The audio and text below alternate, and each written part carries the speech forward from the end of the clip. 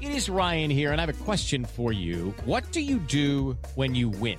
Like, are you a fist pumper, a woohooer, a hand clapper, a high fiver? I kind of like the high five, but if you want to hone in on those winning moves, check out Chumba Casino. At ChumbaCasino.com, choose from hundreds of social casino-style games for your chance to redeem serious cash prizes. There are new game releases weekly, plus free daily bonuses. So don't wait. Start having the most fun ever at ChumbaCasino.com. No purchase necessary. VGW Group. Void where prohibited by law. See terms and conditions. 18+. As a longtime foreign correspondent, I've worked in lots of places, but nowhere as important to the world as China. I'm Jane Perlez, former Beijing bureau chief for the New York Times. Join me on my new podcast, Face Off, U.S. versus China, where I'll take you behind the scenes in the tumultuous U.S.-China relationship. Find Face Off wherever you get your podcasts. Hi, my name is Ravi Mehta, and welcome to the Pax Britannica podcast. In 1913, at the peak of British imperial power, 23% of the world's population and 24% of the world's landmass lay under the rule of the British Empire. The Union Jack flew from Belize to Bangladesh, shaping everything from the governing institutions to the languages people spoke in those territories governed by the British Empire. It is impossible to understand the future trajectory of those countries once ruled by the United Kingdom without understanding the effects of British colonialism. However, if one wants to understand how the British Empire works, one must first look to the infancy of British imperial rule. So far in the Pax Britannica podcast, Sam Hume has combined high-quality production values, an incredibly detailed and rigorous approach to explaining the history of the early days of the British Empire, and the storytelling talent to make all of this incredibly exciting, to create one of the best history podcasts out there. I cannot wait to hear more about the evolution and growing power and might of the British Empire. If you want to learn about what happened to the developing world after the Pax Britannica ended, you might want to check out the Wealth of Nations podcast, where I, Ravi Mehta, discuss the history, politics, and economics of economic development. But without further ado, let's get back to Sam Hume and the excellent Pax Britannica podcast.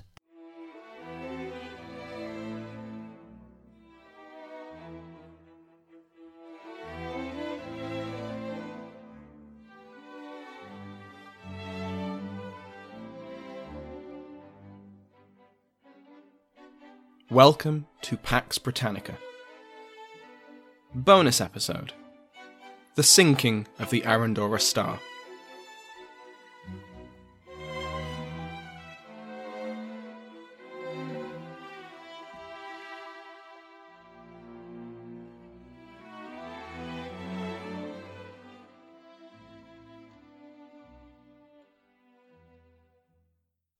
Welcome back to Pax Britannica. Today's episode is actually the talk I gave at Intelligent Speech in the summer. It's been available to patrons since then, but now the whole programme of talks are becoming available for free on YouTube. This week I've been completely swamped by PhD work and other things, so I've not actually had a chance to finish the script for the next narrative episode, and so to avoid breaking my streak of weekly releases, here it is. Now, I should say that the sound quality of Crowdcast, which is the service we use to run the conference, isn't the best, but hopefully I've managed to clean it up enough. As I said on the Patreon release of this talk, wartime civilian internment is a subject I'm really interested in. I did my undergrad thesis, and then my master's thesis on the topic. So, I'm thinking of making it into some kind of bonus series, probably on Patreon, just to avoid clogging up the main feed. So, let me know what you think. Finally, thank you to Eric Fogg for being my moderator, and to Ravi Mehta for introducing today's episode. Absolutely go and have a listen to the Reconsider podcast, which is Eric's podcast, and to the Wealth of Nations. Now, let's begin. All right, good afternoon, everyone, and welcome to. I'm actually really glad I get to watch this one as admin. So I'm Eric. I'm your admin. Allow me, please, to introduce Sam Hume, the host of Pax Britannica, a podcast about the rise of the British Empire, which I have been following since day one. And today, Sam is going to be sharing with us a great talk. During the Second World War, Britain interned and deported thousands of, quote, enemy aliens. Most would end up on the Isle of Man, but many were expelled to the rest of the British Empire until the policy was overturned. This talk will cover the experiences of 3 interned aliens who all found themselves aboard the Arandora Star. Sam, take it away. Thank you, Eric, for such an excited introduction. I'm pumped now. Trying to get myself out. Sorry. Oh, yes. I got from your name. You got it? Yeah, I got it. There we go. Bye-bye. So, after Britain declared war on Germany in September 1939, enemy alien tribunals were established by the Home Office to judge the loyalty of the Germans and Austrians living in Britain. At first, these tribunals weren't very good, but they were eventually improved, and by February 1940, most of the 75,000 Germans and Austrians in the UK had been reviewed, and they'd been given either Class A, B, or C. Class A were those who were deemed an immediate risk, Nazis, or people who were really loyal to Germany and would potentially help an invasion. They were arrested immediately and they would be interned. Class B were those who were placed under surveillance. These people were banned from travel, but there wasn't enough reason to arrest them yet. Class C were for those who were deemed safe. Now, this was most of the aliens living in Britain, mostly the refugees of the Nazis, Jews, socialists, communists, Jehovah's Witnesses, the people who had more to lose if the Germans invaded. About 66,000 aliens were put into Class C. And so far, while not a flawless policy, it was a measured response to potential threats. And then Norway, the Netherlands, Belgium, and France all fell to Germany. And everything changed. By the end of May 1940, the British would start evacuating from Dunkirk. Now, to explain the rapid Nazi successes, this is following on from the First World War, where fronts moved inches a day, if that. A wave of false but terrifying reports appeared in the British press. According to the papers, the German invasions were helped by fifth columnists, planted in advance. One report was taken particularly seriously by the press and the government, and it declared that every German and Austrian was under suspicion. Now, the Home Office had already concluded that only a small minority of enemy aliens were a danger, and they'd been arrested. At the same time, the security services, MI5 and MI6, had been interrogating and trying to agent provocateur many enemy aliens to try and sniff them out as traitors, and they hadn't succeeded. Nevertheless, after the entry of Italy into the war in June, Churchill gave the order to collar the lot. Aliens from across the country, starting in coastal regions, because they might aid an invasion, and then elsewhere, were arrested. In addition to civilians from enemy nations, the decision was also taken to intern a number of members of the British Union of Fascists, socialists, communists, known members of the IRA, and the most dangerous subversives of all, pacifists. Thousands of internees would end up in camps in the Isle of Man, where I grew up. I lived in one of the houses that had once been part of an internment camp. There's still rusty barbed wire from the camp on a wall at the bottom of my street. Up until a few years ago, you could still see where the posts for the fences had been hammered into the ground. And during my research, I've seen photographs of an armed guard standing on the steps where my nana still sits and has a cup of tea. Despite all this, I knew very little about my street's history until I got to university, and that's not uncommon when looking at wartime internment. It's one of the lesser-known parts of the Second World War. Excuse me. So, the experiences for internees could differ wildly, and there was almost 100,000 of them. I'm not going to cover the entire history in 20 minutes. So, I'm going to focus on the experiences of a few internees who found themselves facing one of the worst, the sinking of the Arandora Star. Peter Jacobson was 16 when he left Berlin with his mother on the 27th of February, 1933. History buffs might recognize that date as the night of the Reichstag fire. His father had been the editor of a liberal magazine, Die Weltbund, before he died. The family kept the magazine and brought in a new editor, Karl von Ossietzky. Ossietzky had served prison time for exposing the Weimar government's rebuild of the armed forces, and Peter's mother had already been ready to flee the country for months. The Jacobsons fled to Vienna, then to Switzerland, and then finally London in August 1933.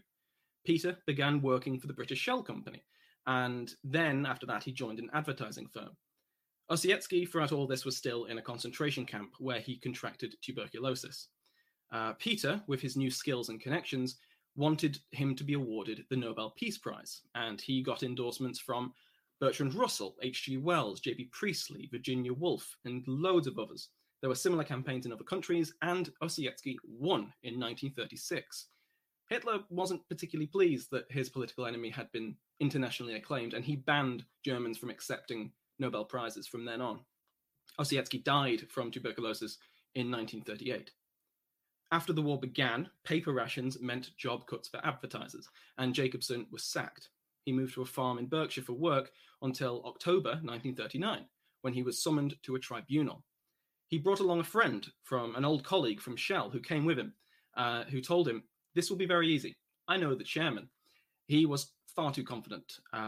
Jacobson was designated Class B and prevented from traveling. Jacobson believed the chairman saw him as a juvenile delinquent, and possibly justifying this claim, he himself admits that if his friend hadn't been there, he would have slashed the chairman's tires. So there is that. Jacobson then ignored the travel restriction and went to London to visit a friend, and then he was arrested and interned. Jacobson was sent to the Oratory School in Chelsea. He was kept in a basement with dozens of other internees, sharing 3 rooms. Jacobson was then transferred to Devon, and throughout all of this, he felt that the British were still misguided about the Nazis.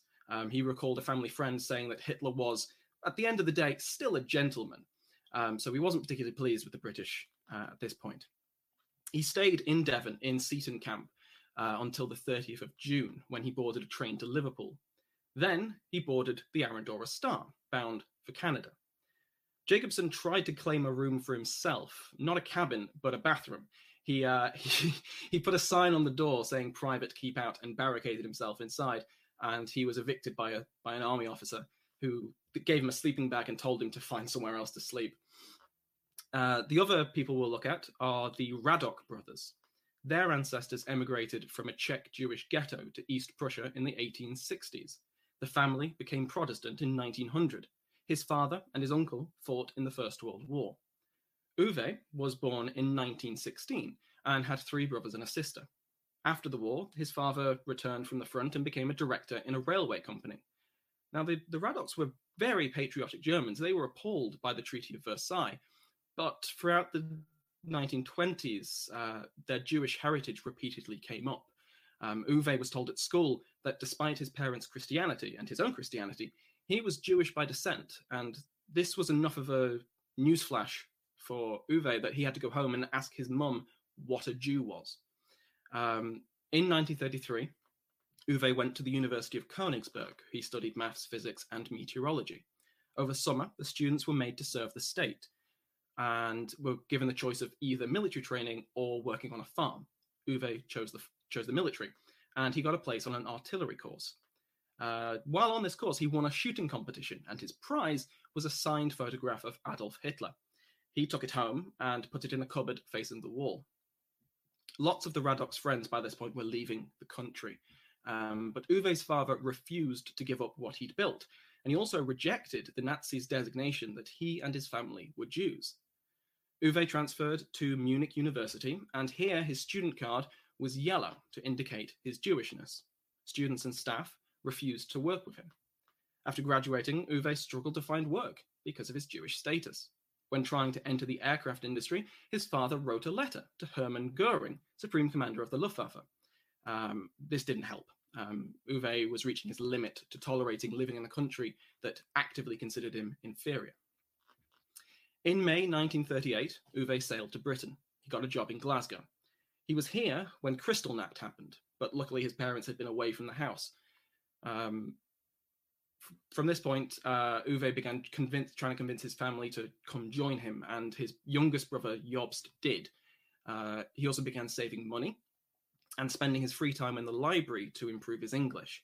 Another brother, Rainier, joined his siblings in August 1939, and Uwe's last brother, Peter Christoph, was still in the German army, and his parents and sister remained in Königsberg. It was finally agreed that the entire family would emigrate to Australia. The next available space was mid-September 1939. So, of course, it was cancelled on the last day of August with the clouds of war approaching. The Radok brothers would then travel to a wealthy friend's manor in Yorkshire, and they were here when Chamberlain declared war on Germany. A month later, the police arrived. The three brothers were taken to an empty garage in Lincoln to be interrogated by MI5. Then they were put on a train to Devon. None of the brothers had gone before a tribunal. Before Christmas, the Radok brothers were transferred to Lingfield Racecourse, and since none of them had been before a tribunal, they decided they would try and appeal their internment. Here, Uwe was interviewed by an MI5 officer, and he thought he could argue his way out of it, until the officer produced some damning evidence. The letter his father had written to Goering, in which his father describes his extreme loyalty to Germany and his military training. Uwe was then declined the appeal.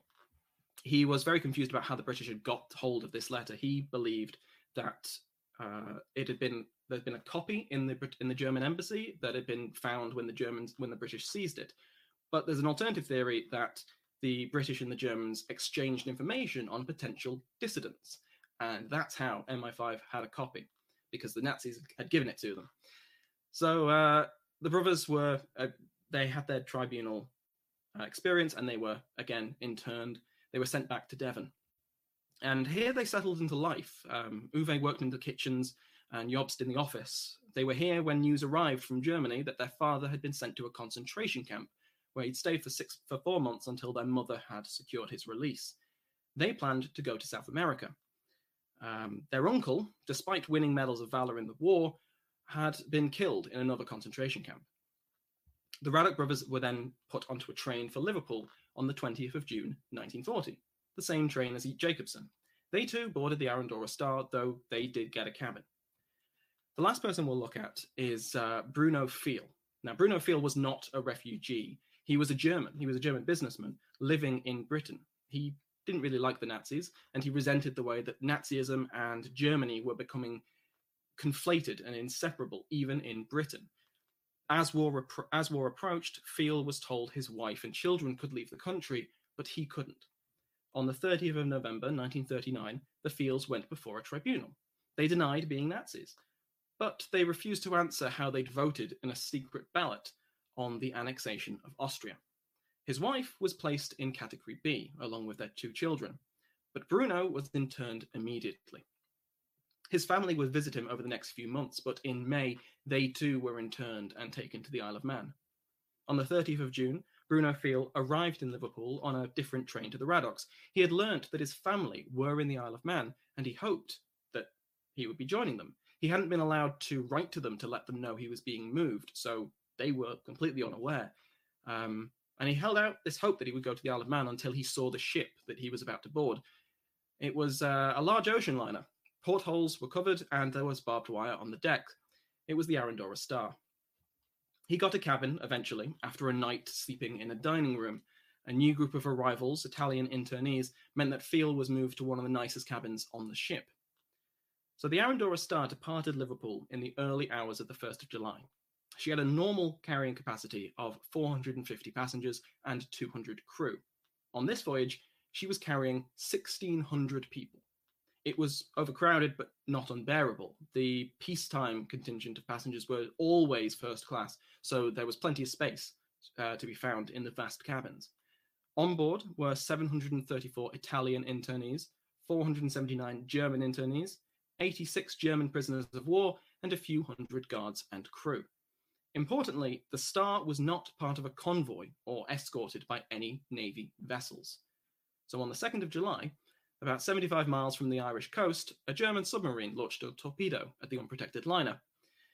The torpedo hit, and the explosion destroyed the ship's engine room and killed a number of crew outright. The torpedo also knocked out the electricity, plunging the ship into darkness and cutting off the internal communications. With no way to organise an evacuation, quick decision-making was key to survival. The Raddock brothers decided to jump overboard rather than wait for space on a life raft.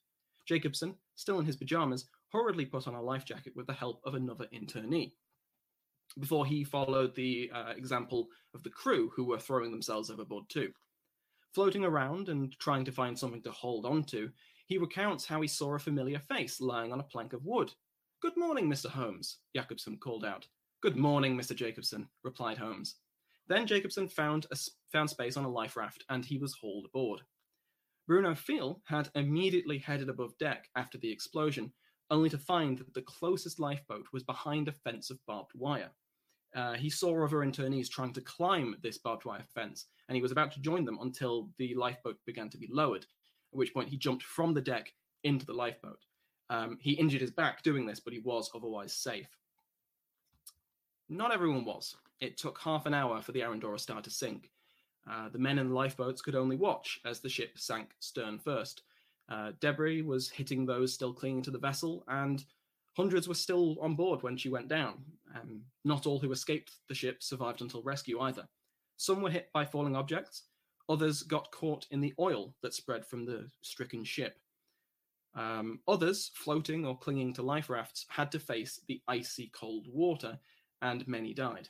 One particularly tragic account describes how a father, seeing his son die from the cold, let go and let himself drown. Another survivor, a journalist named Moskowski, gave up his space on the raft, telling his friends, "I've enjoyed my life. You save yourselves," before sliding overboard and drowning. Jacobson's plank-bound friend, Mr. Holmes, also died. It took 2 hours for rescue to reach them. An RAF plane dropped supplies and a message that help was on the way, and a Canadian destroyer, the St. Laurent, arrived. The Canadians received no end of compliments from the internees, who made no distinction between British or foreigner, internee or prisoner of war, treating them all with kindness. The St. Laurent took them to Glasgow. Now, the sinking of the Arandora Star devastated the closely connected Italian community in Britain. Every Italian in Britain knew someone who died with the star. The Germans were not unscathed either, and there were many public figures, anti-Nazi public figures, who had been killed in the sinking. In the aftermath of this disaster, as was depressingly the norm when it comes to civilian internment, the press explained the high death toll by blaming the internees. The Germans were said to have been ruthless in their escape, beating and killing other internees to make space in the lifeboats. The Italians were cowardly in another way, acquiescing to the Germans in the same way that Mussolini was apparently kowtowing to Hitler. Most of these initial reports came from the British Guards, who, quite conveniently, took up the highest rate of survival. Further evidence that the internees were themselves at fault for their own deaths came from the British government, when the shipping minister informed Parliament that the Arandora Star had more than enough lifeboats and life rafts for everyone on board. The Foreign Office informed the German and Italian governments that many of the internees had refused to use the life rafts, even after the ship had gone down. But what has become apparent in the decades since, like so much of the panic surrounding enemy aliens, this was incorrect. The survivors were interviewed very quickly after the sinking, and the Admiralty report disputed the initial accounts of chaos and cowardice. Likewise, a number of internees compiled a memorandum to counter the press, though this was sadly never published. These sources concur on several points. There was little, if any, infighting between the internees or between the internees and the British Guards. The disparity in Italian and German casualty rates wasn't down to the Germans ruthlessly killing the Italians, but down to demographics. There were more Italians on board, and most of them were allocated to the lower decks, making it harder to escape. Most Italians were elderly or middle-aged. Most of them were working in the restaurant industry or were otherwise gentlemen. Most of the Germans were younger, and a large proportion were captured seamen. They were better prepared physically and mentally for a shipwreck. And of course, there weren't enough lifeboats, despite what the shipping minister said. 2 of the 14 lifeboats were not usable. One had been damaged by the torpedo, the other had been written off at the start of the voyage. But even if they'd all been usable, 14 lifeboats was not enough for 3 times the amount of people on board. So, to finish off, good timing, what about our protagonists? Once the St. Laurent reached Glasgow, they once again split up. Bruno Fiel was taken to hospital for his injury. before getting a first-hand tour of about a dozen internment camps before finally joining his wife and children in Russian camp on the Isle of Man. The Fields would stay in the Isle of Man until May 1945, when they were repatriated to an occupied Germany. Jacobson and the Radok brothers were taken to an empty warehouse where the oil was washed from their skin, and in the morning they were given simple postcards to write their names and their parents' addresses. Printed on the postcards were the words, "I am safe," and they couldn't add anything else. The Radoks and Jacobson would join 3,000 others on the Donera a week later for a 2-month journey to Australia, which was a scandal all of its own. The Radoks survived the war and the Donera. Uwe and Rayner both became accomplished academics. Jacobson would return to Germany after the war to act as a translator for the Nuremberg trials, and he would emigrate to the United States in 1948, eventually working at Harvard Center for International Affairs. Thank you.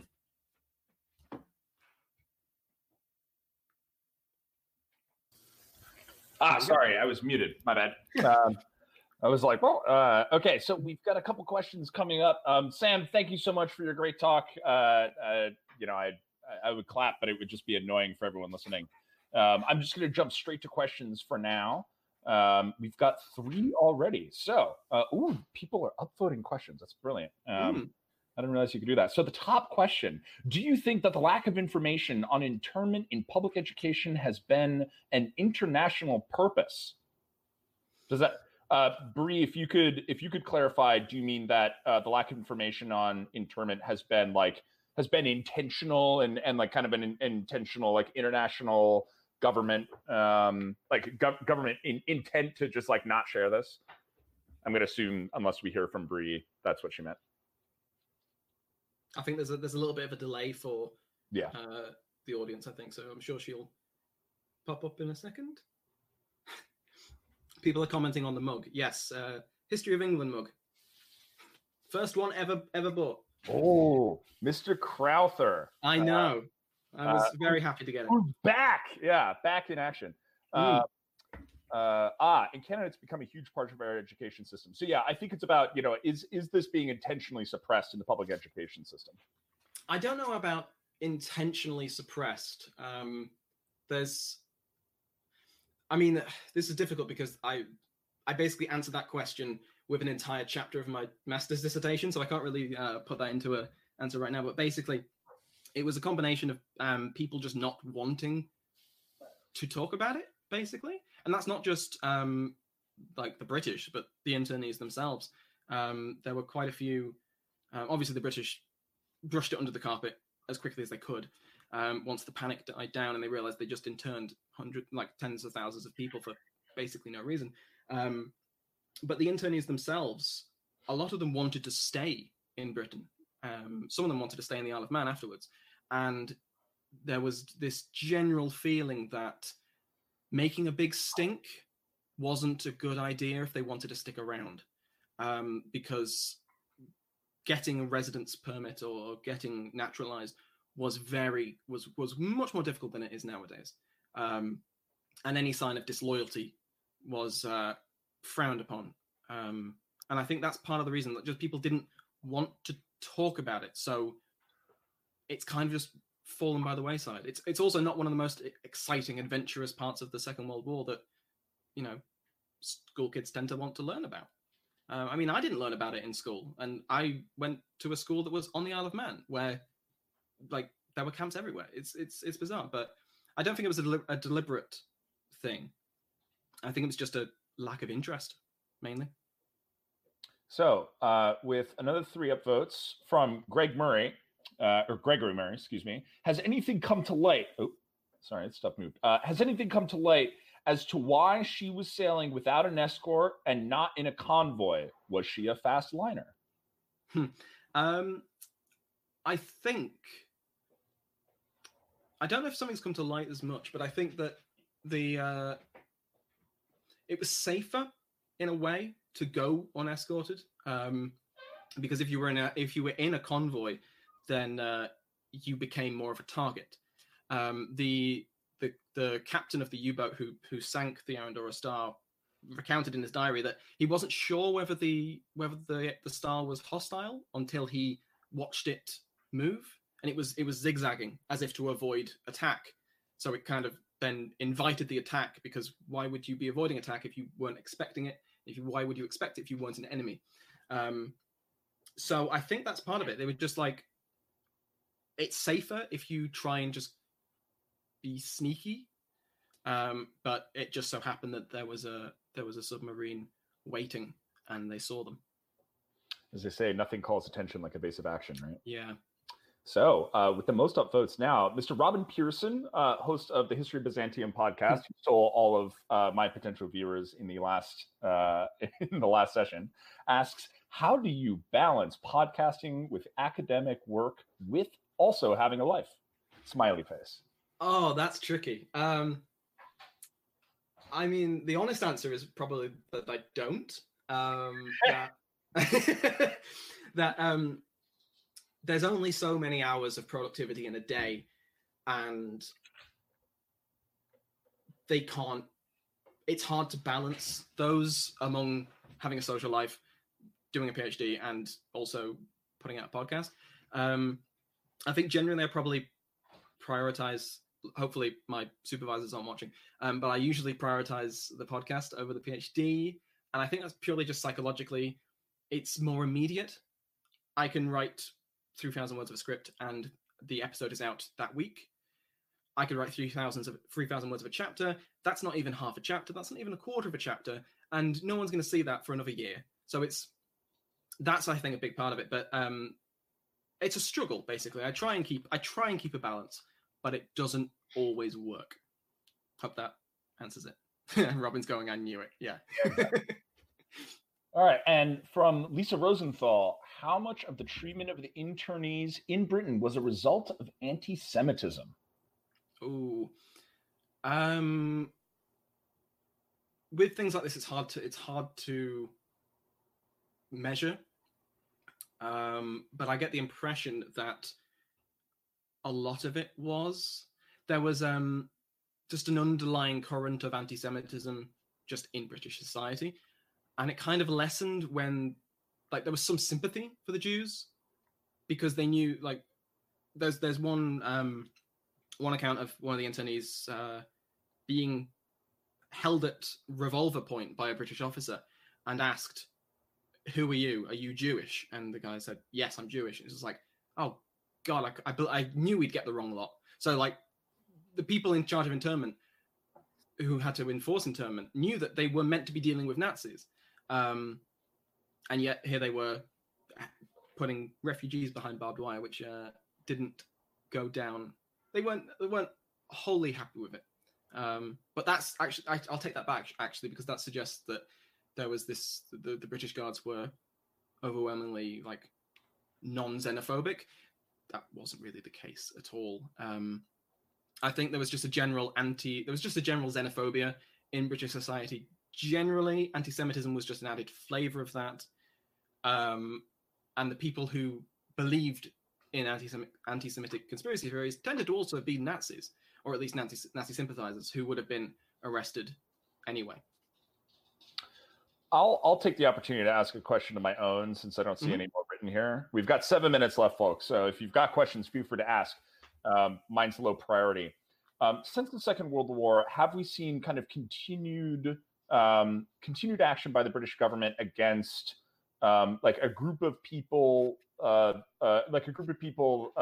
like either ethnic or racial or religious minority that are similar, that match the ethnic, racial, or religion of a country that Britain's at war with, including, let's say, the Falkland Islands War, the Korean War, the war in Afghanistan, and the war on terror, or the war in Iraq have like British citizens of ethnic, national, racial, religious minorities faced some sort of like extra or have had their civil rights curtailed in some way since then, or is World War II sort of the end of that era? I think at that point if you divide the British Isles from the Empire, then it's easy to answer that, because in the British Isles, I mean, there's one obvious possibility, which is Northern Ireland and Catholics and the build up to the Troubles in the 60s and all of that. I'm not fully knowledgeable about it, but there were definitely discrimination, and there was internment, or maybe it wasn't called that, but there was definitely internment. Outside of the British Isles, there were many many rebellions and anti-imperial uprisings that, I mean, the British invented the concentration camp. They brought it back in to deal with rebellions. But I mean, even more modern, I think you could generally see suspicion towards after any, and it's the same in the States, it's the same everywhere. After any kind of Islamic terrorism, there's always like a rush to try and generalize and collectively punish or have collective suspicion towards Islam. But I don't think it's ever come to actual legal action. And I may be wrong there. And I'm probably forgetting something after 9/11 and 7/7 and all of that, because, I mean, I probably just forgot. But I don't know if there's never been anything on the scale of internment, on the scale of the World War II internment since the Second World War, to my knowledge. I might be wrong, but that's to my knowledge. Thank you. And one last question we have. Has there ever been an official, this is from Mark, has there ever been an official apology for internment in Britain? No, I don't think so.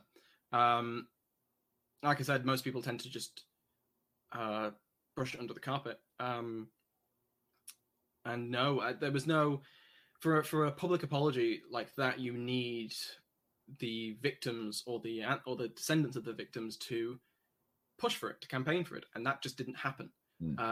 Like I said, they were very keen on just, okay, we were interned. It wasn't awful for most of them. For most of them, it wasn't terrible. It wasn't on the same level of the Nazi concentration camps. I don't want to give that impression.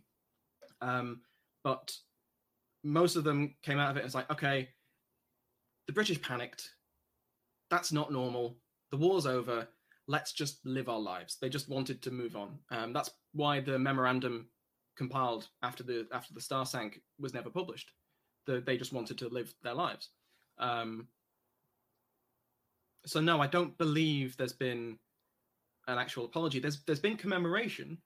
I mean, to go back to the square I lived on, there was a tree planted with a plaque for the Jewish internees there by some international organization a few years ago, and the local college did an art exhibition, and it was carvings of the art that had come out of that camp, and that was inserted into the garden that's now there.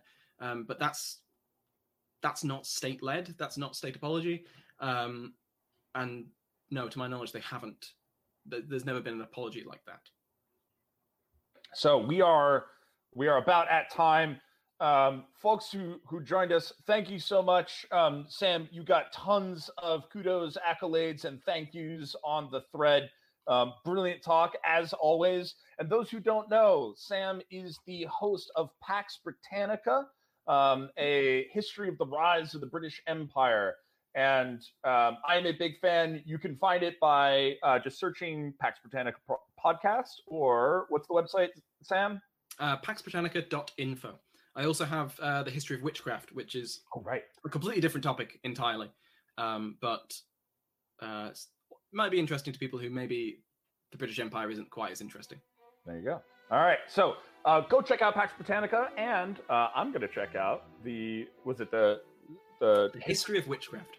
Nice original name. Yeah. So, all right, everyone. We'll see you at the next talks. Thanks so much for joining, Sam. Thank you again.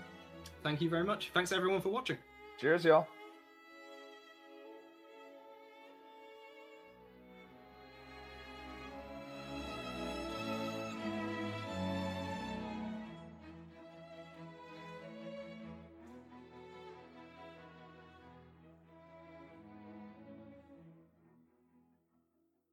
Judy was boring. Hello. Then Judy discovered ChumbaCasino.com. It's my little escape. Now Judy's the life of the party. Oh, baby, mama's bringing home the bacon. Whoa, take it easy, Judy. The Chumba life is for everybody. So go to ChumbaCasino.com and play over 100 casino-style games. Join today and play for free for your chance to redeem some serious prizes.